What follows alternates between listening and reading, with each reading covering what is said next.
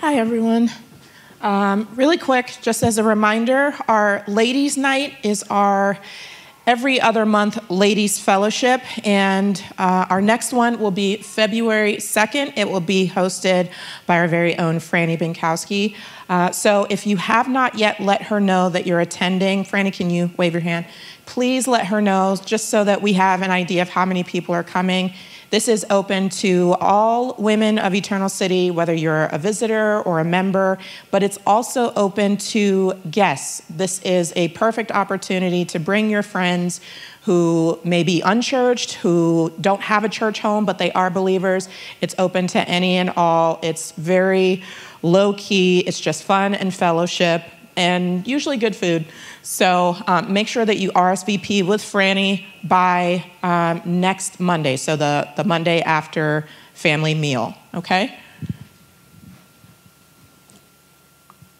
There is another slide. Thank you. So we are also getting ready to relaunch our next Bible study. If you attended the Ephesians study last year, you know that it was a blessing. We were challenged in our faith as we went verse by verse through Scripture, but we all also grew together. And so for 2024, we will be doing our study on the fruit of the Spirit from Galatians 5. Our first session will be on February 17th. We'll be starting with our annual ladies' brunch. More details and information will be forthcoming, including the dates. We will be updating the website with the new dates for the year. But go ahead and put February 17th on your calendars for the ladies' Bible study. This is limited to the members and regular attenders of Eternal City. So this is not something that's open to visitors and guests. It is only for the ladies who are members and regular attenders. It will be every other Saturday, starting at 10:30, and we really do try to be out by 12:30. We'll have more information coming, but go ahead, mark your calendars for February 17th. We are cutting off signups as of February 11th. So as before, make sure that you are checking your calendar. Make sure that you can commit to the study, not because we don't understand things happen. Of course they do. But we really want to grow together in the Word. And for that to happen, we do want you to commit to doing at least the majority of the study. So check your calendars. Sign up with Elizabeth Rue. Elizabeth, can you wave your hand? She's there in the back by February 11th, and we'll have more info about what passages of Scripture we'll be studying each week. Just as a quick reminder, we don't provide childcare, and we can't have unattended children here in the building. However, if you are a nursing mother, you are welcome to come with your nursing children. And I believe that's it. We'll have more of the details coming. Thank you. Thanks, Jackie. Okay, moving right along. We have a membership meeting the first Sunday of February. It's going to be directly after the worship gathering. You don't have to do anything to prepare for it. Just stay after worship. This is for more than just members, though. So if you want to know what's going on behind the scenes at Eternal City Church, please stay. We're going to have dinner for you. It won't be family meal big dinner, but it will be enough to keep you going for 45 minutes while we do this members meeting. We are going to aim at 45 minutes, so we're not going to take several hours of your time. Please stay. If you're a member especially, please stay. If you're a regular attender and you want to learn more about Eternal City Church, we would also encourage you, please stick around. And so we'll announce this next week as well. The Foundry is our men's ministry, and we have taken a break through Christmas, and we're going to start back up February 9th. February 9th, 6:30 p.m. in this room is the plan. So February 9th, Friday, 6:30 p.m. And then we meet once a month in person here in this room for dinner and for teaching. But then in addition, there's daily scripture reading and interaction on our app. There is accountability and prayer and support in small groups that generally will tend to meet and communicate in a smaller fashion. And sometimes there's even one-on-one accountability, but that is up to each individual member. And what we've learned as we've launched this last January, so this is a year old now, we've learned that if you will put the work into the Foundry, you will be blessed by the Foundry. But if you just kind of like are half-hearted about it, it's not going to be a great ministry for you. So I'm not trying to discourage anyone. I'm just trying to encourage everyone who might think about this. It's just like the gym. If you buy the gym membership and you go once, you can't get mad at Planet Fitness. It's not their fault. Like, oh, that gym membership's trash. No, you just don't go, right? So in the same way, whatever programs the church puts forward for discipleship, friends, you got to put the work in if you're going to benefit from it. Okay, so again, the Foundry, the first launching meeting is 2/9, and then 2/10, we will launch into daily scripture reading. We will launch back into our accountability groups, prayer, support, and even for you who are very ambitious, we can launch back into our yearly goals and action steps to accomplish those goals. So if you've never been a part of the Foundry before, come on 2/9 in this room at 6:30 p.m. and you will learn all about it. And we will get you everything you need. Please participate. Here is a sign-up sheet for those of you who have not ever been a part of it before, but if you're also planning on being a part of it, please hit this sign-up sheet. We're gonna put it in the back by the coffee, and it'll stay back there for the next several weeks. All right, last one. So every Sunday from 4 to 4:45, we are meeting for prayer just upstairs next to the nursery. And so the nursery is to my right, down the hallway, up the stairs, first room on the right, and the next door is the prayer room. And so if you're so inclined to come and pray for the church and for the needs of the church, please do so every Sunday at 4 to 4:45, just before worship. All right, at this time, we are going to begin worship. So if you could please stand, we're going to read the scriptures together with Mackenzie. Thanks. Hi, everyone. If we could read this word together, coming from Hebrews chapter 12, verses 1 through 3. Therefore, since we are surrounded by so great a cloud of witnesses, let us also lay aside every weight and sin which clings so closely, and let us run with endurance the race that is set before us, looking to Jesus, the founder and perfecter of our faith, who for the joy that was set before him endured the cross, despising the shame, and is seated at the right hand of the throne of God. Consider him who endured from sinners such hostility against himself, so that you may not grow weary or faint-hearted. Thank you.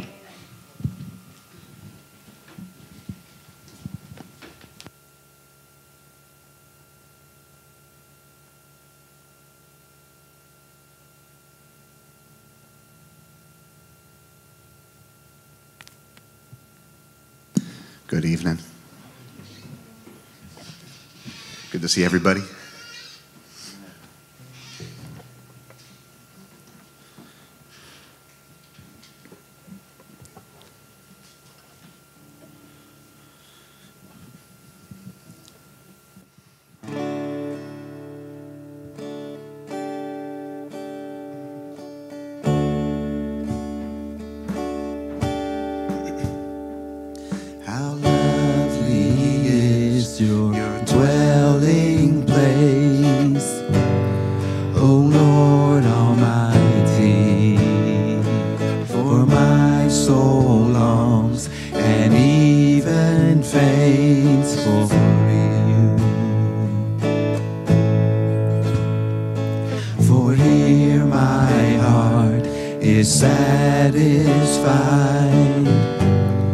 Within your presence, I sing beneath the shadow of your wings.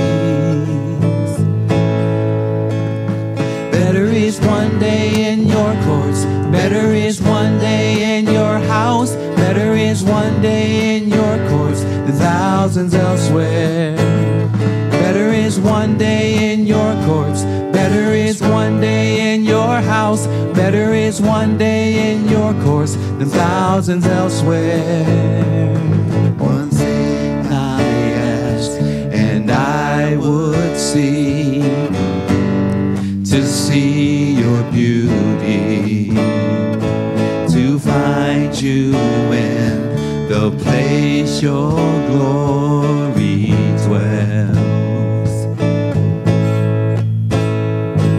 One thing I ask, and I would see, to see your beauty, to find you in the place your glory dwells.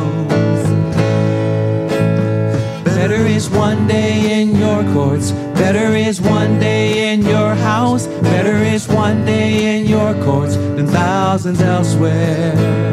Better is one day in your courts, better is one day in your house, better is one day in your courts than thousands elsewhere, than thousands elsewhere. My heart and flesh cry out For you, the living God, your spirit's water to my soul. I've tasted and I've seen, come once again to me. I will draw near to you, I will draw near to you. Better is one day, better is one day, better is one day than thousands elsewhere. Better is one day, better is one day, better is one day than thousands elsewhere. Better is one day in your courts, better is one day in your house, better is one day in your courts than thousands elsewhere. Better is one day in your courts, better is one day in your house, better is one day in your courts than thousands elsewhere, than thousands elsewhere. Amen.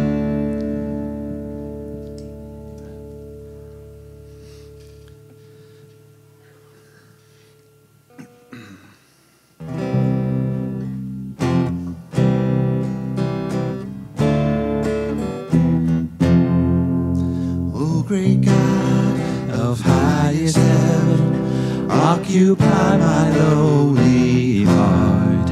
Own it all and reign supreme. Conquer every realm power.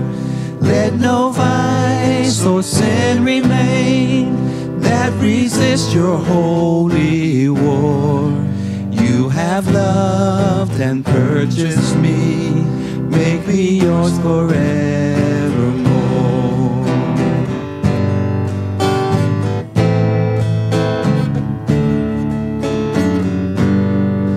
I was blinded by my sin, had no ears to hear your voice, did not know your love within, had no taste for heaven's joys. Then your spirit gave me life, opened up your word to me.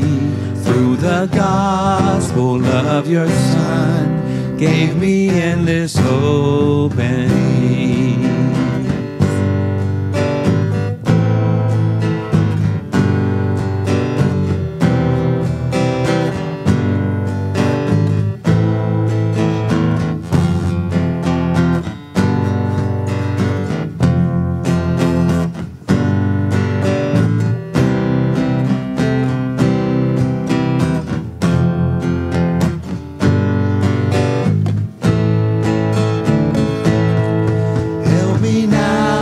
To live a life that's dependent on your grace. Keep my heart and guard my soul from the evils that I face. You are worthy to be praised with my every thought and deed. O great God of highest heaven, glorify your name through me.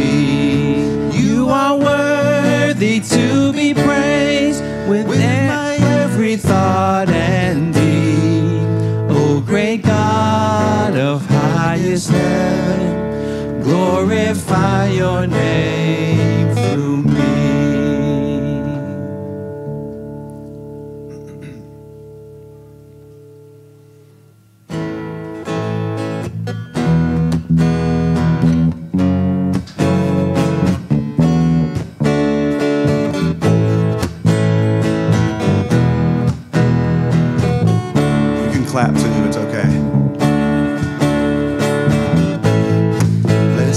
Blessed be your name in the land that is plentiful, where your streams of abundance flow. Blessed be your name. Blessed be your name when I'm found in the desert place. Though I walk through the wilderness, blessed be your name. Every blessing you pour out, I'll turn back to praise. When the darkness closes in, Lord, still I will say, blessed be the name of the Lord. Blessed be your name. Blessed be the name of the Lord. Blessed be your glorious name.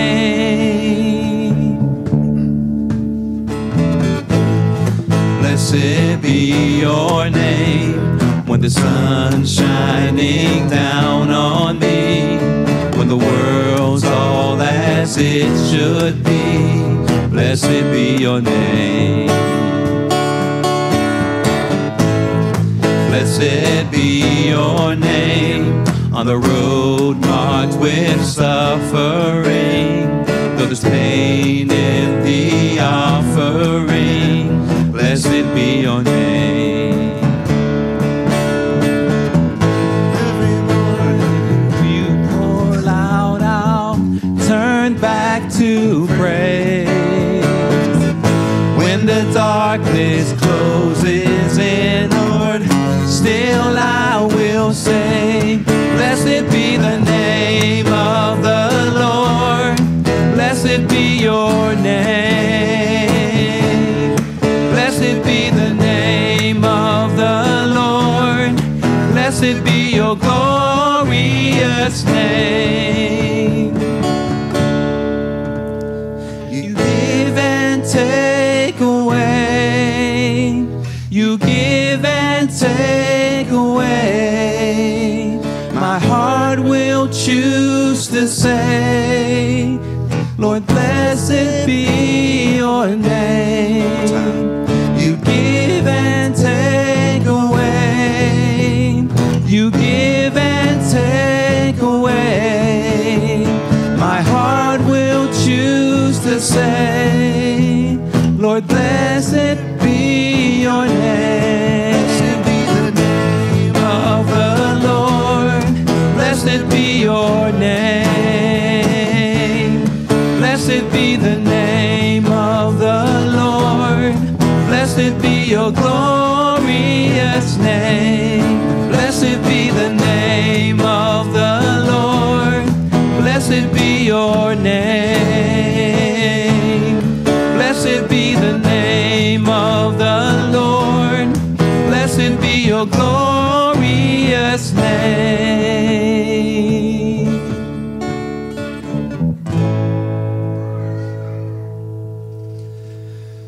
Heavenly Father, thank you for today. Thank you for just being able to gather together, worship you.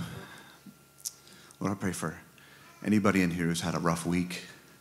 Maybe didn't even feel like coming to church today. I got to confess, I felt that way earlier today. Just having things go not right, maybe not terrible, but just not right, and just being tempted to not come to church. And I just thank you, God, for the family we have here. I pray, God, that you would be with Pastor Justin as he preaches, Lord, and help us to continue to worship you by hearing your word. So we pray this in Jesus' name. Amen.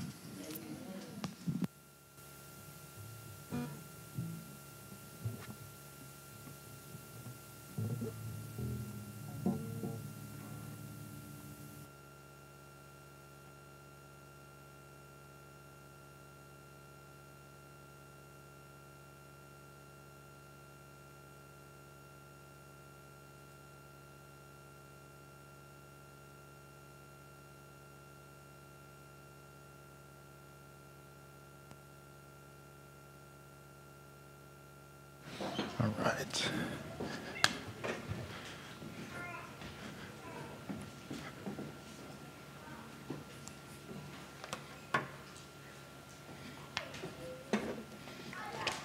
I'm going to dismiss the children and the nursery shortly.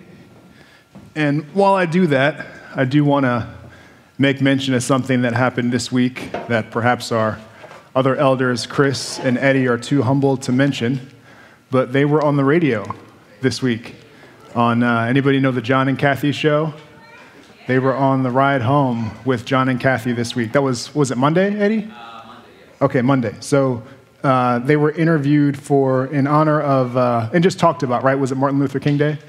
So John and Kathy, they've been there before, but I just want to make mention of that, and I'm sure we can share the link on our Facebook page and make it available if anybody wants to listen to Pastor Chris, Pastor Eddie talk about the legacy of Martin Luther King and what it means for us as a church that seeks to unify people across color, culture, class, and capacity.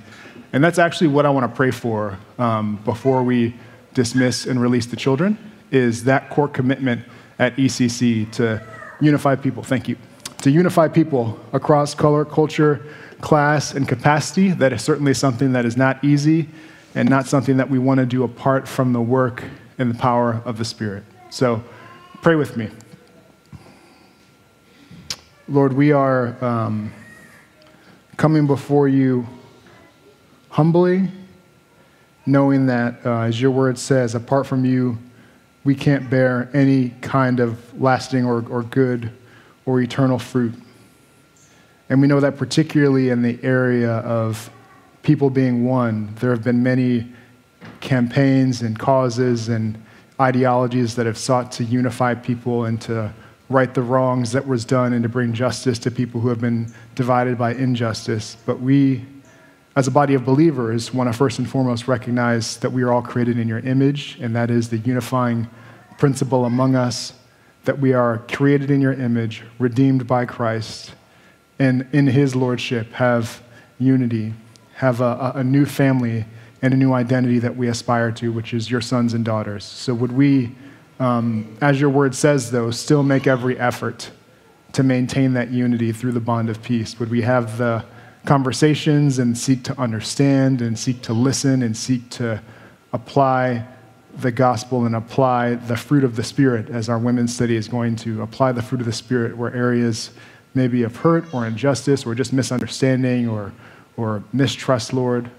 Would we build relationships that do unify people, that unify us not by flattening our differences, but by amplifying them, and that they are created in the image of God, and that we are still all one in Christ? So help us to live in light of that mission, God. Even as we dismiss the children, Lord, I pray that our children would lead the way in this, and that they are oftentimes ignorant to the ills of history. They're ignorant to a lot of the grievances that exist today.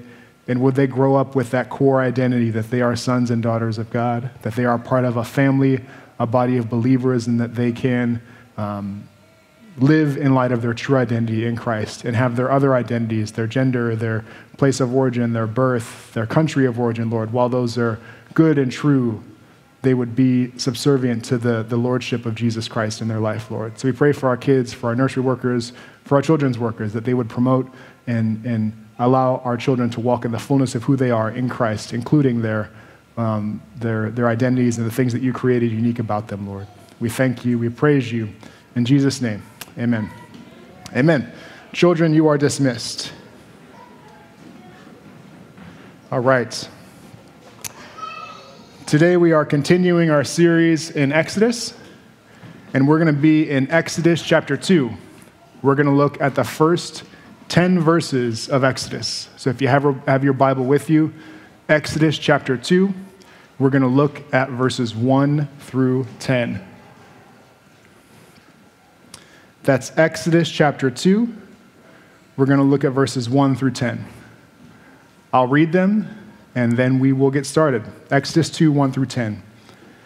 Now a man of the tribe of Levi married a Levite woman, and she became pregnant and gave birth to a son.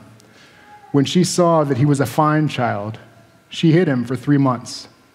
But when she could hide him no longer, she got a papyrus basket for him and coated it with tar and pitch. Then she placed the child in it and put it among the reeds along the bank of the Nile. His sister stood at a distance, to see what would happen to him. Then Pharaoh's daughter went down to the Nile to bathe, and her attendants were walking along the riverbank. She saw the basket among the reeds and sent her female slave to get it. She opened it and saw the baby. He was crying, and she felt sorry for him. "This is one of the Hebrew babies," she said. Then his sister asked Pharaoh's daughter, "Shall I go and get one of the Hebrew women to nurse the baby for you?" "Yes, go," she answered. So the girl went and got the baby's mother. Pharaoh's daughter said to her, "Take this baby and nurse him for me. I will pay you." So the woman took the baby and nursed him. When the child grew older, she took him to Pharaoh's daughter, and he became her son. She named him Moses, saying, "I drew him out of the water." What I appreciate about the book of Exodus is its storytelling. It draws you in with compelling narratives, and it gives you interesting characters, one of whom we just read about, Moses. Now, what's interesting about the intro to this book is it doesn't mention Moses' name until the end. It just describes him as a baby coming from a Levite family, and I think there's a significant point to why it does that. But if you're familiar, in 1998, or 88, not 88, 98, in 1998, DreamWorks put out a film about Exodus called, anybody? Prince of Egypt, a classic. So Val Kilmer, Sandra Bullock were some of the famous actors that were in it. Mariah Carey, Whitney Houston sang on the soundtrack. And it was interesting to see modern celebrities, some of the biggest celebrities of their day, portray the biblical characters. The dangerous thing, though, I think, about a story like Exodus is that we can lose ourselves in it. Just like the actors who played the biblical figures in the movie Prince of Egypt. And it's fun and cool to see Val Kilmer and Sandra Bullock and others play the characters, and fun to imagine what I would do or what I would be like if I were in the story, if I were Moses. There's a danger to that, because there's nothing wrong with wanting to emulate those Old Testament virtues, but the danger is when we apply those virtues broadly to ourselves and lose the broader narrative and the broader figure behind the text.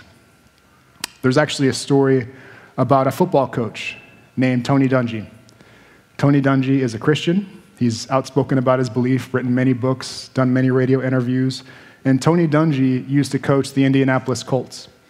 In 2007, the Colts were playing the Bears in the Super Bowl, and they asked a pastor to address the team the night before the game. In sports, they call this a chapel service. They'll have a pastor or a Christian figure come in and give like a 15-minute sermon to the team. Of course, it's the Super Bowl, so what does this pastor talk about? David and Goliath, the old classic. So during chapel service, this pastor gives them, I'm sure, a really encouraging story about David and Goliath, and Tony Dungy was so inspired by the chapel message that he decided to change his game plan. Now, the Bears had really one player on their offense who was dangerous. Not many football fans. His name was Devin Hester. So Devin Hester, he was amazing, and he's in the Hall of Fame. Almost any time Devin Hester touched the ball, he would score. So the Colts' game plan was, don't kick it to him, don't punt it to him, try not to let him catch it. He's really the only person that can hurt us on their offense. Well, Tony Dungy was a Christian. He was inspired by David and Goliath, and he decided to change his game plan. Being inspired by David and Goliath, he says, we're not going to go in fearing men. We've got our, figurative smooth stones. We're going to go in and slay the giant being Devin Hester. So he tells his team, we're kicking it to him. First play of the game, we're kicking it to Devin Hester. We're not going to fear men. We're going to go in there. We're going to be brave. We're going to be bold, and we're going to slay the giant. Does anybody know what happened on the first play of the game? They kicked it to Devin Hester. 12 seconds later, he scored a touchdown. So Tony Dungy read himself a little bit too much into the story. He's a Christian, and in interviews in later years, he's admitted that he missed the point of the chapel service. I don't want us to miss the point of Moses' birth.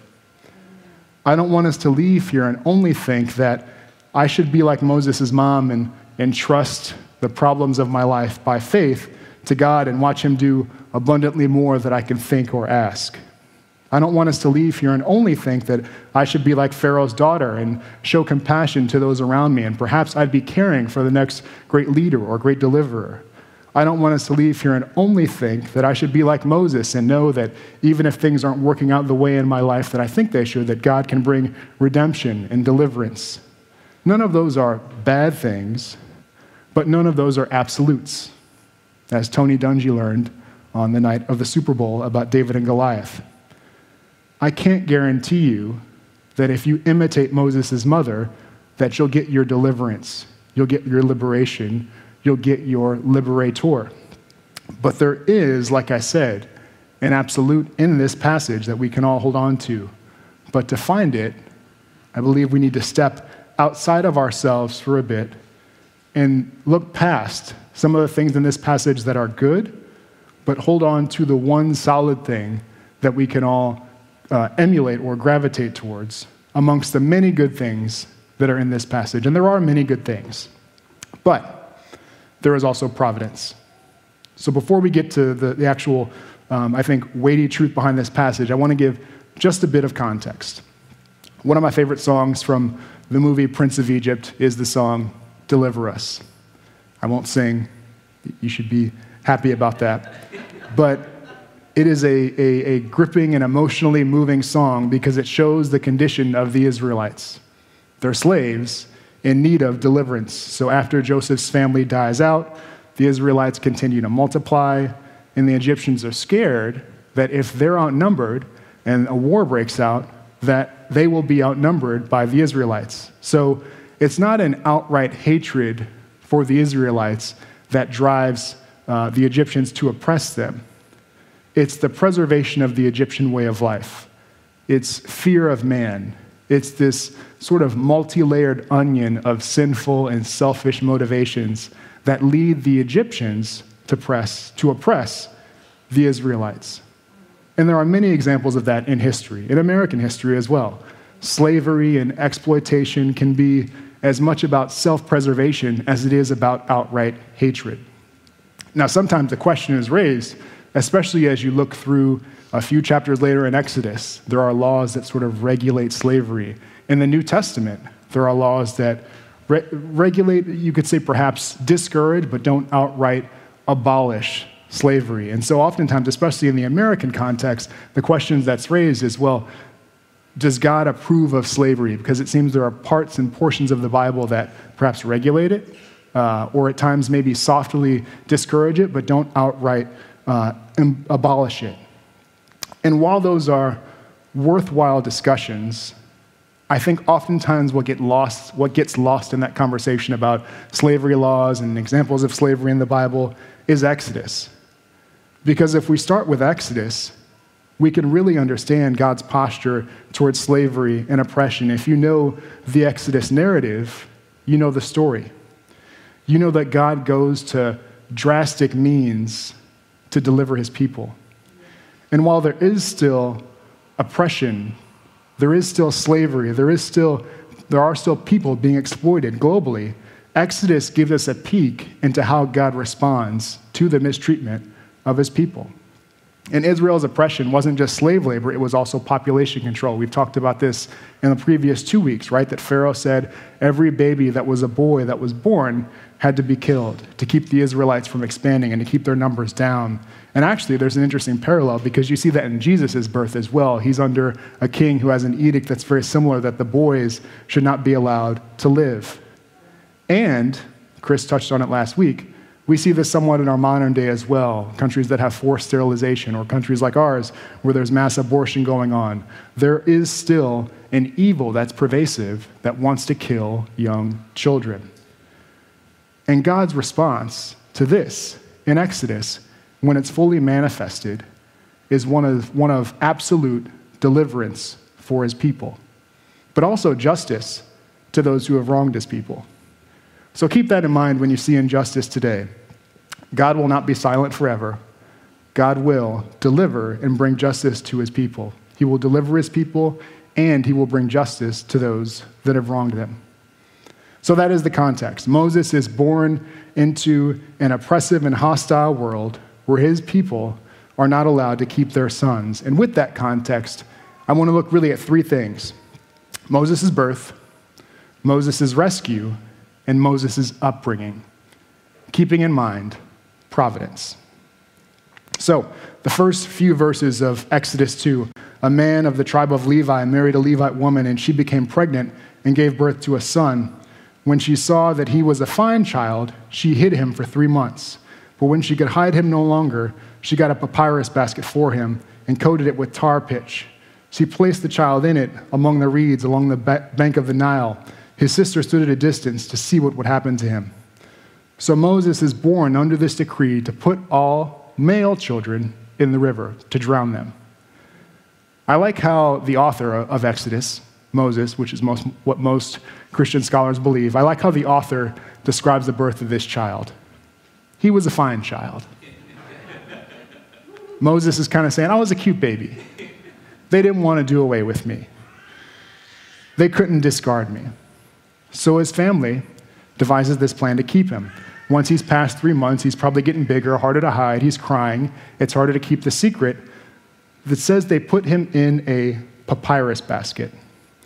Now, the interesting detail that's used in this word to describe papyrus basket comes out in verse 3. If you have a King James Bible, it says he was put in an ark of bulrushes. Now, that wording is a little more awkward, but it's more accurate to what was actually going on here. The wording here in the King James is intentional, especially the use of the word ark. This phrase is only used in one other story in Scripture, and it's when Noah is building an ark in Genesis. So it's the same word. Noah built an ark. Moses was put in an ark. And while they're not literally the same, figuratively, they are similar. They function similarly. God is delivering his people through this ark while the world around them is being judged. God, again, is about to judge, and he's going to raise up a deliverer, Moses, through an ark. So while Moses and his mother and sister think they're just doing the best they can to care for a child in their family who's born into a really harsh circumstance, they don't know that they're raising up the one who's going to deliver them from oppression. Keep that in mind when you show compassion to people. Keep that in mind, parents, when you're caring for your children, when you're changing the 18th, 19th, 20th, however many diapers you have to change, when you're caring for that relative or caring for that family member or that friend who's in a tough time. Keep in mind that the compassion that you show to someone who seems helpless could be God's providence working in that person to raise up a great leader, a great deliverer, a great believer who can deliver and do many other things exponentially through that person's life that you don't know about while you're caring for them. Moses' sister and his mother are modeling that for us. They're also modeling for us, I think, a tension most of us experience or know about or have heard about at times as well. The tension being that I have the government's authority telling me to do one thing, but as a member of God's people, I believe that what they're telling me is wrong. God's word or God's instructions tell me to do another. Which of those do I obey? We must obey God rather than men. I get that phrase from a New Testament example in the book of Acts. The high priest told the apostles to stop preaching the name of Jesus. In their response to him, Peter says, we must obey God rather than men. And that should be our response. If you find yourself in a position where an authority figure is telling you to do something that is sinful, keyword sinful, not just something that is inconvenient or something that you don't necessarily want to do, it's not your preference, but an authority figure is telling you to do something that is absolutely, objectively sinful, we must obey God rather than men, applies. Hebrews, written years and years, decades later, honors Moses' family for their bravery in obeying God rather than men. It says, by faith, Moses' parents hid him for 3 months after he was born because they saw he was no ordinary child, and they were not afraid of the king's edict. We're all beneficiaries of men and women who have lived by a similar ethic. Martin Luther King, we just celebrated his birthday a few weeks ago, had a similar approach to laws that were racist and denied people certain rights based on their skin color. We must obey God rather than men. And while it can be encouraging to think about the historical examples of that have brought deliverance for people, as I say that, I want to warn you. The Israelites were beneficiaries of Moses' obedience, Moses' family obedience to obey God rather than men. It led to their deliverance. But this is why we have to be careful about reading ourselves directly into these stories, because do you know what happened to the apostles when they obeyed God rather than men? When they kept preaching the gospel? They were all martyred. So we have to be careful to say that because if I follow this example from Moses' family, I'll get a similar result. That's why I don't want us to just read ourselves into these passages, and I don't want us to miss the greater reality that's at work here. Moses' mother and his sister are commendable, but providence. God is making a way for his people to know him and to worship him. And God is making that way using even people that don't know him or that are perhaps even hostile to him. If you continue in Exodus 2, verses 5 and 6, Pharaoh's daughter went down to the Nile to bathe, and her attendants were walking along the riverbank. She saw the basket among the reeds and sent her female slave to get it. She opened it and saw the baby. He was crying, and she felt sorry for him. "This is one of the Hebrew babies," she said. So we looked at Moses' birth. Now his deliverance. Pharaoh's daughter has no interest in God, the God of the Israelites, or his people. She's, as we've talked about, she's probably hostile to them because according to Pharaoh, the Egyptian way of life is threatened by the population of the Israelites. So she could have taken that basket and flipped it over, and no one would have thought she was wrong. Actually, they probably would have applauded her. And in fact, she might be putting herself in danger by not flipping the basket over and drowning the child. If word gets back that she saw this Hebrew boy floating in the river and didn't do what the edict was, she could be in serious trouble. Because to her and all the Egyptians, there's that line in there. He's one of the Hebrew babies. So this isn't just a baby. This is one of the Hebrew babies. And here, she's faced with a choice. Do I treat this child like a baby or like a Hebrew baby?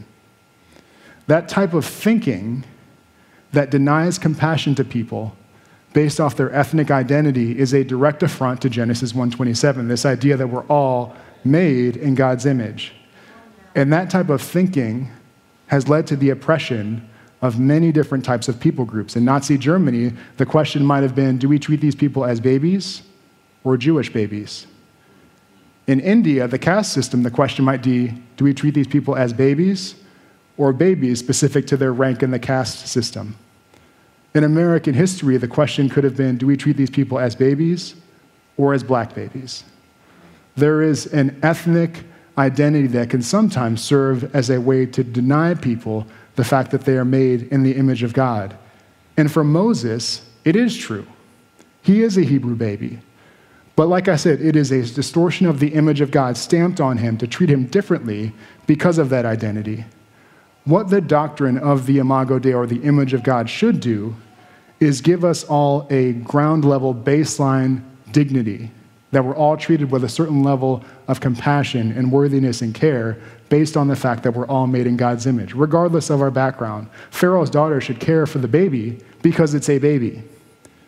And in doing so, she shouldn't have to ignore the fact that, oh, by the way, he is a Hebrew baby.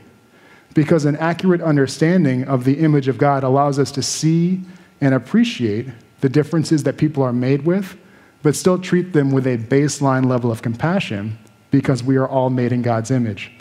The Bible says in Acts 17:26 that God is actually the one responsible for our differences.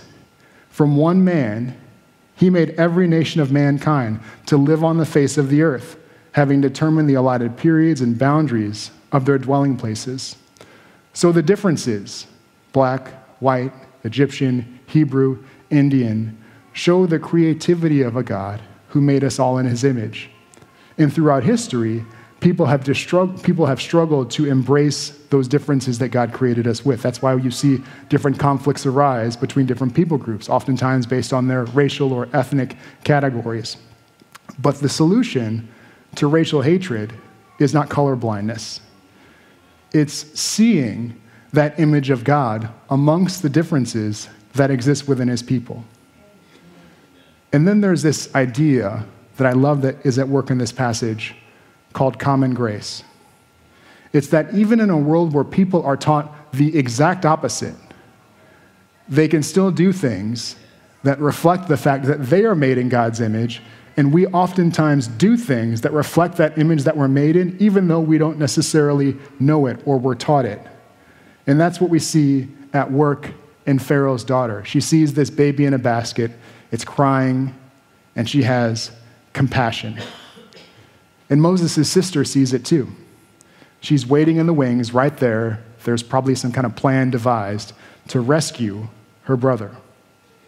So again, just like Moses' birth, there are many things we can appreciate and observe that are good about his deliverance. Pharaoh's daughter shows compassion to another person who's made in God's image, even though she was probably taught to do the opposite. Moses' sister is there waiting in the wings and shows that she perhaps is waiting for God to do something miraculous so that she can save her brother. She's ready to act. She has faith that is followed up by some level of action. These are good things and things that I think in many ways we can emulate, but there's a broader theme here. There is a broader reality at play. Providence. We've seen the birth of Moses. We've seen the deliverance of Moses. The last thing I want to look at, picking up in verse 8, is Moses' upbringing, his background, how he is raised. So, verse 8, "Yes, go," she answered. So the girl went and got the baby's mother. Pharaoh's daughter said to her, "Take this baby and nurse him for me, and I will pay you." So the woman took the baby and nursed him. When the child grew older, she took him to Pharaoh's daughter, and he became her son. She named him Moses, saying, "I drew him out of water." So not only does Pharaoh's daughter allow Moses to live, but she ensures that he's taken care for and provided for. She pays Moses' mother to nurse the boy, and Moses is given back to Pharaoh's family and to the Egyptians when he's older. You can read past that really quickly, but as I was thinking about that and processing this passage, that's probably a really disappointing thing for Moses' mother. She loses her baby, and she gets him back, then she has to give him back to the people that are oppressing them. And he's raised as an Egyptian, learning their culture, their customs, which are the complete opposite of what they were probably taught as Israelites, worshiping the God of the Bible. Acts recounts this sort of interaction in history of Moses. It says, "At the time Moses was born, he was beautiful in the sight of God. For 3 months he was nursed in his father's house. When he was set outside, Pharaoh's daughter took him and brought him up as her own son.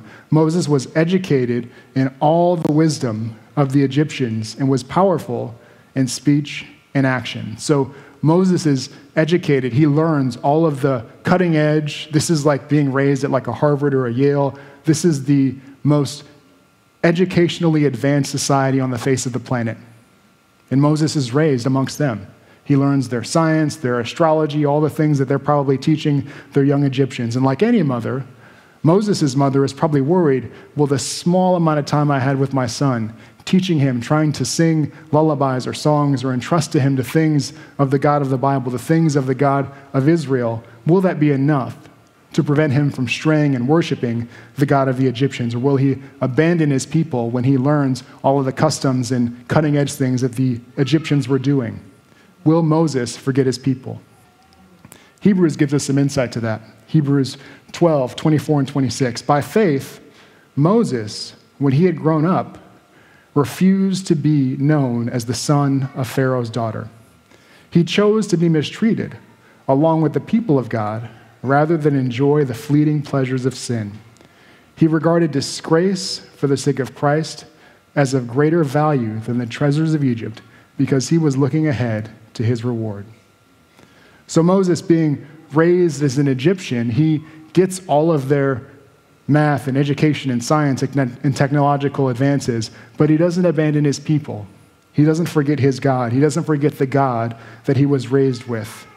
He uses that education ultimately to deliver his people from oppression. And in fact, more than that, he writes books of the Bible. And when he writes those books, it's hard to deny the fact that I'm sure his arithmetic and his reading and his reasoning skills were given to him by the Egyptians. He used those things to glorify God, which is a perhaps model or ideal for believers as we go into the workplace and the institutions and the colleges. Learn those things. Learn the math, learn the science, learn the history, the arithmetic, and use it in ways to glorify God. Moses can be a good example for us in that regard. Like I said, there are many commendable things we can do here, or observe here. Moses using his Egyptian heritage, his Egyptian education, ultimately to glorify God. He remembers his people, and he remembers his people particularly when they're treated harshly, and we'll talk more about that next week. Pharaoh's daughter is a good example in this passage that she shows compassion. More than that, compassion and mercy. She actually provides a means for Moses to have somewhat of an education and an upbringing and be nursed by his people. There are some good things here, but there's a bigger theme here in Moses' birth, in Moses' delivery, and Moses' upbringing. Providence. Merriam-Webster's dictionary defines providence as divine guidance or care, and it's often actually used, even in English, with a capitalized letter to signify that that divine guidance or care comes from God as he shapes human destiny. I think over all of the admirable things that we can see in this passage, the thing that we can all hold on to is God's providence. Put yourself for 1 minute in the shoes of the Israelites. You're living in an oppressive state. Your people are slaves. Your firstborns are decreed to be killed to keep your population down. If you could draw it up yourself, deliverance for you might look like a superhero, Superman or Thor, swooping in to plunder the Egyptians and destroy their gods and deliver his people. Or, even now in our current season, deliverance for you, if you could draw it up in your own imagination, might look like a politician, a charismatic figure to oppose Pharaoh and win through democratic election and overthrow the Egyptian government and bring about a new government that allows you as an Israelite to worship and to be amongst your people and to expand and to thrive. Providence, though, in this scenario looks a little bit different. Instead, you get this baby who's born into a very unlikely circumstance, gets some very specific, you could even say, if you looked at it through a non-godly lens, lucky. He gets some lucky breaks in his life. He's raised by this Egyptian family, and he plays a critical role in the deliverance of his people, as do his mother and sister. So there are other characters in this story. Moses' mother has a lot to be admired, Moses' sister, even Pharaoh's daughter, because as she said, I drew this child out of water. That's where he got his name from. Pharaoh's daughter goes as far as to say, I drew this child up out of the water, therefore I will call him Moses. But underneath all those seemingly unlikely events and characters weaving together for the deliverance of the Israelites is God's providence. This is a theme throughout the prophets in the Old Testament, but also the one I wanted to bring as an example, particularly for today, is when they get to Mount Sinai and they lay down the 10 Commandments. A lot of us probably know them by heart, all the thou shalt and the thou shalt nots. But before we get into those 10 Commandments, there's a commandment 0. Before God calls his people to any moral standard, he calls them to remember. And he calls them to remember his providence. Exodus 22:3, I am the Lord your God, who brought you out of Egypt, out of the house of slavery. You shall have no other God before me. Before the first commandment is laid down, God calls his people to remember his providence. Before we get to how you should live or what you should do or what you should or should not eat, what you should or should not do, remember what I did for you. I brought you out. Not Moses, not Moses' family, not Pharaoh's daughter drawing Moses out of water, not the Red Sea being parted. I brought you out of slavery. Now, maybe that seems obvious, Like, who would forget if you lived through that kind of narrative? Who would forget living through an Exodus type event where you're living under slavery and then there's a Red Sea parting and you're miraculously delivered and there's all these plagues that lead to your deliverance? Who would forget that? Me? Maybe you? If you read Exodus, I can identify with many of the things I see because the Israelites, they forget. As we go through Exodus, you'll see time again, over and over, where God's people forget their God. They grumble, they're impatient, they worship other gods. And the root cause of their sin is not so much that they forget that like grumbling's wrong, or they forget like, oh, an idol? We can't make idols? I just forgot. Like, it's not that they forget these things. They forget their God. And more specifically, I think when God is silent, they mistake his silence for his impotence. God's not doing anything, so I guess we'll start to make our own way. The Red Sea was parted, but I've got to figure it out myself now. God must be trying to figure something out, and he's stuck. God is slowing down. God is not doing what I know he can do. He must not be doing what I want, so let me figure it out myself. They mistake his silence for his impotence. The same God who raises up Moses, who parts the Red Sea, who sends the mighty plagues that deliver them from Egypt, is the same God who watched them suffer for years of oppression. He's the same God that watches them wander in the wilderness. And both of those are examples of his providence. In one, he revealed himself to them by his power, and in another, he taught them to truly depend on him. Read God's word to the Israelites in Deuteronomy chapter 8 before they enter the promised land. This is Deuteronomy 8, 1-5. So he's calling them to a moral standard here. Be careful to follow every command I'm giving you today, so that you may live and increase and may enter and possess the land the Lord promised on oath to your ancestors. Remember how the Lord your God led you all the way out of the wilderness for these 40 years to humble you and test you in order to know what was in your heart, whether or not you would keep his commandments. He humbled you, causing you to hunger, and then feeding you with manna, which neither you nor your ancestors had known, to teach you that man does not live on bread alone, but by every word that comes from the mouth of the Lord. Your clothes did not wear out, and your feet did not swell during those 40 years. Know in your heart that as a man disciplines his son, so the Lord your God disciplines you. So God taught the Israelites through miraculous things like plagues and parting the Red Sea. But in Deuteronomy, he reminds them that he also taught them through hunger. He taught them through wandering in the wilderness and experiencing pain. I caused you to hunger. God is taking responsibility, saying, I was the one that caused you to hunger, so that you would know that man does not live on bread alone. I caused you to hunger. God, in his providence, teaches us through both miracles and suffering. It is the case for the Israelites, and it is the case for us. Remember that in your life when things don't look right. The same God who watched the Israelites suffer at times, and at times in Deuteronomy caused them to suffer, is the same God who parted the Red Sea. The same God who watches us suffer, and even at times causes us to suffer, is the same God who delivers us, the same God who died on the cross for us. He does not go through phases of incompetence. Rather, he uses everything, even the hard things, the confusing things, and the good things, to lead us to trust him. That is his providence. And just like the Israelites were told to remember God before they were given the 10 Commandments, we're also called to remember. Specifically, we're called to remember Jesus.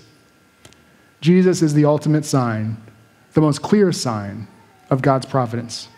Just like Moses, he was born into unlikely circumstances where the firstborns were supposed to be killed, but he lived a life worthy to deliver each of us from the slavery of sin. Romans 6 puts it this way, for when you were slaves of sin, you were free in regard to righteousness.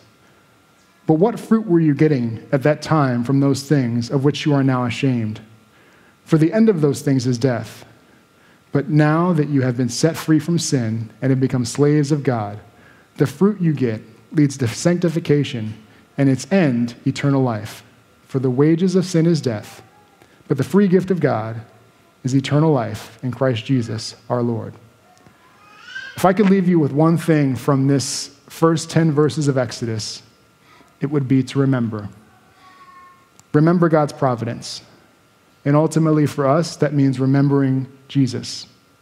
For all the good things we do and we can emulate from Exodus, we do not in and of ourselves have the power to defeat sin. We are as helpless as the Israelites. But God in his providence, Jesus made a way for us to be free from sin. Both the sin of slavery and the slavery of sin. Let's remember him. And specifically, let's remember Jesus when it seems like he's quiet, when it seems like he's absent. Maybe for you that time is now. Christmas is a great holiday. There's a lot of fanfare. Christmas music, you walk in the mall and you hear joy to the world. The Lord seems like he's being exalted all the time. And then we get to where we are now. It's January, it's cold, it's dark, it's wet. And we are nowhere near spring or Easter. In times like these, the call to remember the Lord is hard because when you remember the Lord, the weather doesn't change. Just like the Israelites, when they remembered the Lord, they were still in the wilderness. It didn't immediately change their circumstance. And sometimes God, in his providence, wants us in that place. He wants us there in the cold, in the dark, in the wilderness, remembering him. I like how Hebrews describes Moses. It says in the verse in Hebrews we read, let me go back. He persevered because he saw him who was invisible. He persevered. If you read Exodus, Moses was far from perfect, but he persevered. He didn't work his way into a perfection. He just persevered. And sometimes that's all we can do. Keep turning back to Jesus. Keep repenting. Keep praying. Keep gathering with the Lord's people and press on. And we can keep doing this because Jesus, who might seem like he's far off, is patient with us. Even as he teaches us through what seems like silence, even as he teaches us through suffering, Jesus is patient with us, and he is near to us. Hebrews goes through this long list of Old Testament characters in what's called the Hall of Faith, and Moses is mentioned in that. And when you get to Hebrews 11, the end of Hebrews 11 going into 12, there's this connection made between all of the Old Testament heroes, so Moses and others. There's this connection made between them and us. So Hebrews 11, starting at verse 39, going into chapter 12. And all these, though commended through their faith, did not receive what was promised, since God had promised something better for us, that apart from us, they should not be made perfect. Therefore, since we are surrounded by so great a cloud of witnesses, let us also lay off every weight and sin which clings so closely, and let us run with endurance the race that is set before us, looking to Jesus, the founder and perfecter of our faith, for who the joy set before him endured the cross, despising the shame, and seated at the right hand of the throne of God. Consider him who endured from sinners such hostility against himself, so that you may not grow weary or faint-hearted. Hebrews is saying that since we're surrounded by all these heroes of the faith, and since we have what they didn't, we can look to a historical Jesus who was crucified and buried and raised again. We can look to a historic resurrection. We have the ultimate deliverer. We have the true and better Moses, the perfecter of our faith. Fix your eyes on him. Remember what he did for you. When life is hard, remember. When God seems far off, remember. Remember God's providence is at work in ways that you probably don't know or can't see or can't understand. Just like it was in the birth of Moses. And just like Moses, we look to him who is invisible to our natural eyes, and we persevere and we keep going. Communion is the most tangible way that we can remember Jesus. We're commanded to do it.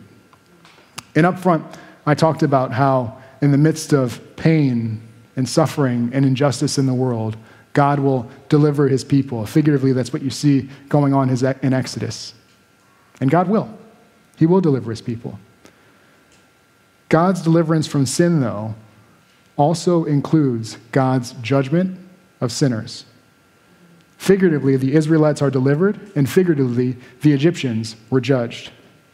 And the only way that we can escape God's actual judgment is to trust in Jesus. Jesus is God's providence to us, to deliver us from sin. His body was broken, his blood was shed, so that we could know God as our deliverer and not our judge. So as we remember Jesus, as we take communion, remember God's providence, ultimately in Jesus, but even in the day-to-day things you see happening, the things that seem small, the things that seem insignificant. It is very much like the Lord to use small and insignificant means to bring about major kingdom, major Jesus-reflecting impact. So keep that in mind when you're around others, showing them compassion, caring for them, doing your day-to-day things. Remember that God is sovereign and that God's providence works through many things, great and small, to bring about deliverance for his people. And remember, we can look ultimately to Jesus, who is God's providence to us. Let's pray. Lord, we thank you that unlike our heroes in the faith, we have an actual historical account. We have a historical birth, death, and resurrection of Jesus. We have a resurrection and a hope that we can point to. And more than that, we have the Holy Spirit that fills us and that reminds us of the hope that we have in Jesus. God, help us to remember your providence this week, that you are working and doing and shaping us in ways that probably we don't know, that resurrection hope comes through big but also small and seemingly insignificant means, and that all those things are under the lordship of Jesus, who is reconciling all things to himself. God, let us turn from our sin that so easily entangles us and remember you. Let us turn from the things that are smaller and lesser and cheaper and counterfeit versions of you. And let us give our lives to the God who is worthy of our lives, all of them. Help us to entrust ourselves, our minds, our will, our emotion, our actions to the lordship of Jesus. And when it seems like he's silent this week, tomorrow, whenever that may happen for us, Lord, help us to remember. Help us to remember the God that we serve. Help us to trust in him. Help us to look forward to being united to him and with him in a city that needs no light because the glory of the love of the Father and the Son gives it its light, Lord. Help us with eyes of faith to remember Jesus and help us to live with resurrection hope. Lord, it's in your name we pray. In Jesus' name, amen.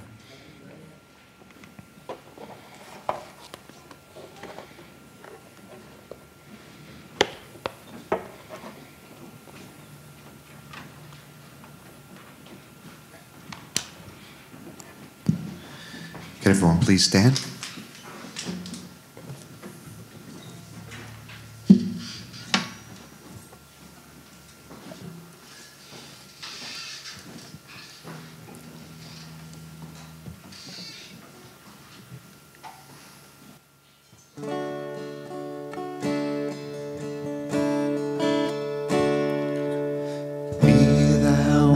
Vision, O Lord of my heart, not be all else to me, save that thou art. Thou my best thought by day or by night, waking or sleeping, thy presence my life.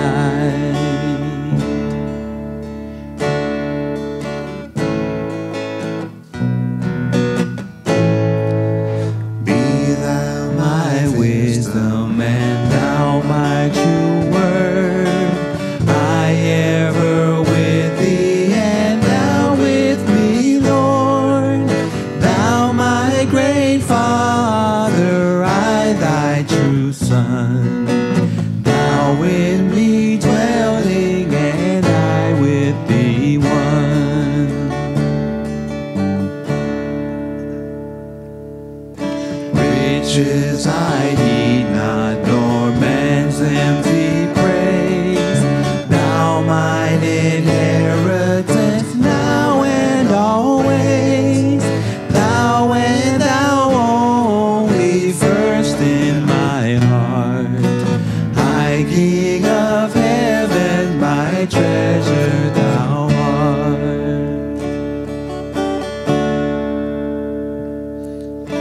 Be thy compassion, my love for the poor. Break my distraction so I can't ignore the least of your children, the ones you adore. For by them, Jesus, I worship you, Lord. For by them, Jesus, I worship you, Lord.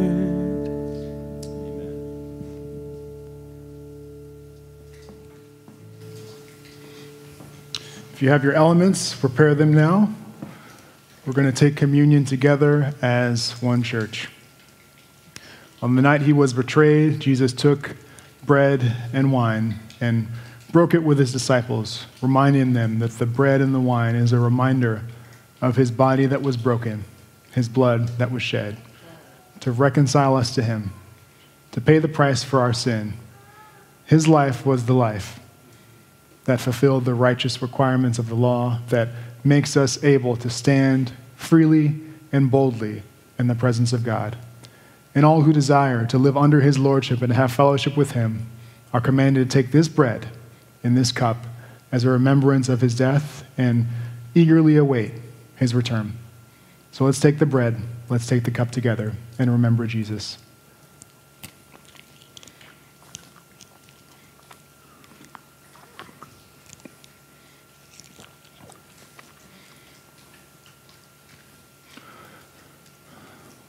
Lord, would you, by the power of your Spirit, give us resurrection hope. Hope that sees things that seem dead, that seem hopeless, that seem abandoned. Even in our own lives, sin patterns, relationships, would we have hope that they can be raised to life? And at the very least, would we have hope that Jesus loves and cares for those around us? He loves and cares for us, and he disciplines us. You discipline us as a father disciplines his son. God, will we embrace the good, the bad, the hard, the confusing, all things that are used in your providence to make us more like you, to trust you, to know you, and to walk with you. Help us remember Jesus this week. Help us remember the providence of our God, that he works through many things to make us like his son. And help us by the power of the Spirit to live with obedience and to live with joy. We pray this in Jesus' name. Amen. Amen. Have a good week.